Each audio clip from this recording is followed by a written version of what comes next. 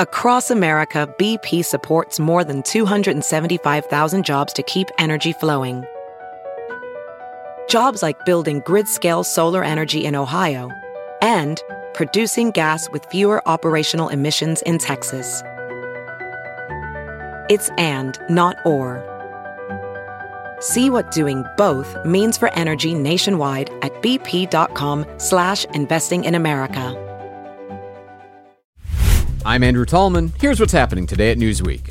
If I told you that people were concerned about what's happening in space, I imagine that wouldn't come as much of a surprise because we've been talking about this quite a lot lately. But now an Australian space industry expert says that he has concerns about the deployment of potentially threatening technology in space amid competition from Russia and China. Space Industry Association of Australia CEO James Brown, Space Industry Association of Australia? I'll allow it. I didn't know there was one, but I'll allow it. Says that there are currently concerns regarding new technologies in space, including satellites with robotic arms that could be used to grapple and pull other satellites down. Now, I know we tend to think of space as we don't think of it much, right? We think of the satellites are up there and they're floating around and they're making it so your phone works and your GPS works and you get your cable TV and, well, not cable, obviously satellite, but you know what I mean. They're up there just doing their business, taking care of things. And then every once in a while, one goes sour and it falls into the atmosphere and it burns up. And again, we don't think about it too much. But with recent developments like Space Force becoming a branch of the military and the Chinese launching their own space station because they're not allowed to participate with us in the International Space Station, and the Russians saying that they're going to put a space station up because they're wanting to leave participation with us in the International Space Station, well, there are some concerns.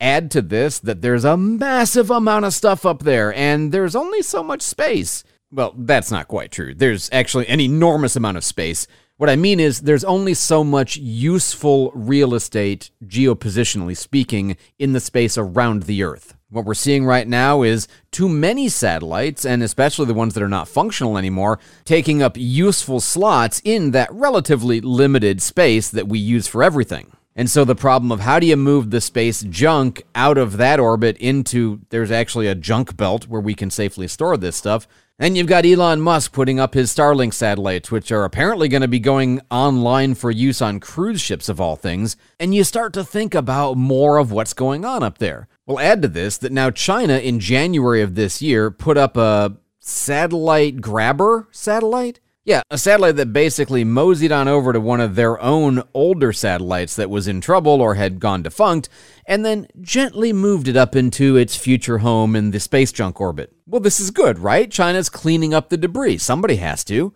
It's just like your local park. If all anybody ever does is throw the wrappers down and nobody ever cleans up the cigarettes, well, eventually there's all clutter and it's a problem. But obviously, a satellite-grabbing satellite could be used not just to clean up your own bad junk, but maybe to clean up somebody else's junk or not junk. You even have reports that the Russians are trying things like lasers from the ground, in this case, to dazzle satellites. The idea here being that if you can aim an appropriately strong laser from the ground at the receptors of a satellite in orbit, you can dazzle it, daze it, render it non-functional for some period of time, or perhaps permanently. Now, this is hard to do because aiming from the ground into the sky is difficult, but obviously a laser that's going to penetrate the atmosphere and be on target and do damage is not the most easy thing to create. So a much better alternative from an economics point of view is build a laser that you can mount on a satellite that you can put up in space, and then all it has to do is shoot a little ways over there to the other satellites that are nearby. It's not dealing with the atmosphere, it can move and adjust itself to its target, and perhaps be a weapon of sorts in space. You also had the issue where Russia blew up one of its own defunct satellites in space in an anti-satellite missile test. Now, it was their own again, but the explosion produced a cloud of thousands of pieces of space debris moving at tens of thousands of miles an hour and actually had such a threat to the ISS that they had to move into shelter as a precaution against getting hit because a little tiny piece of metal going thousands of miles an hour in space can damage almost anything. So what is the solution to all of this as space becomes an ever more important part of what we do here on Earth and what we're trying to do elsewhere? Well, maybe all of the countries will just cooperate with each other and it won't be a problem because here on Earth we do such a good job of it, right? Well, that's why you have a Space Force. That's why the Chinese are trying to displace the United States over the course of the next couple of decades as the primary space power. That's why the Russians want to establish dominance. And oh, by the way, did you know they have sent more probes to other planets than anybody else? Yeah, the number's kind of amazing, really. You don't hear much about it, but yeah, the Russians didn't just do Sputnik and quit. So will the future of space be competition? Will the future of space be the United Nations in space? I don't know.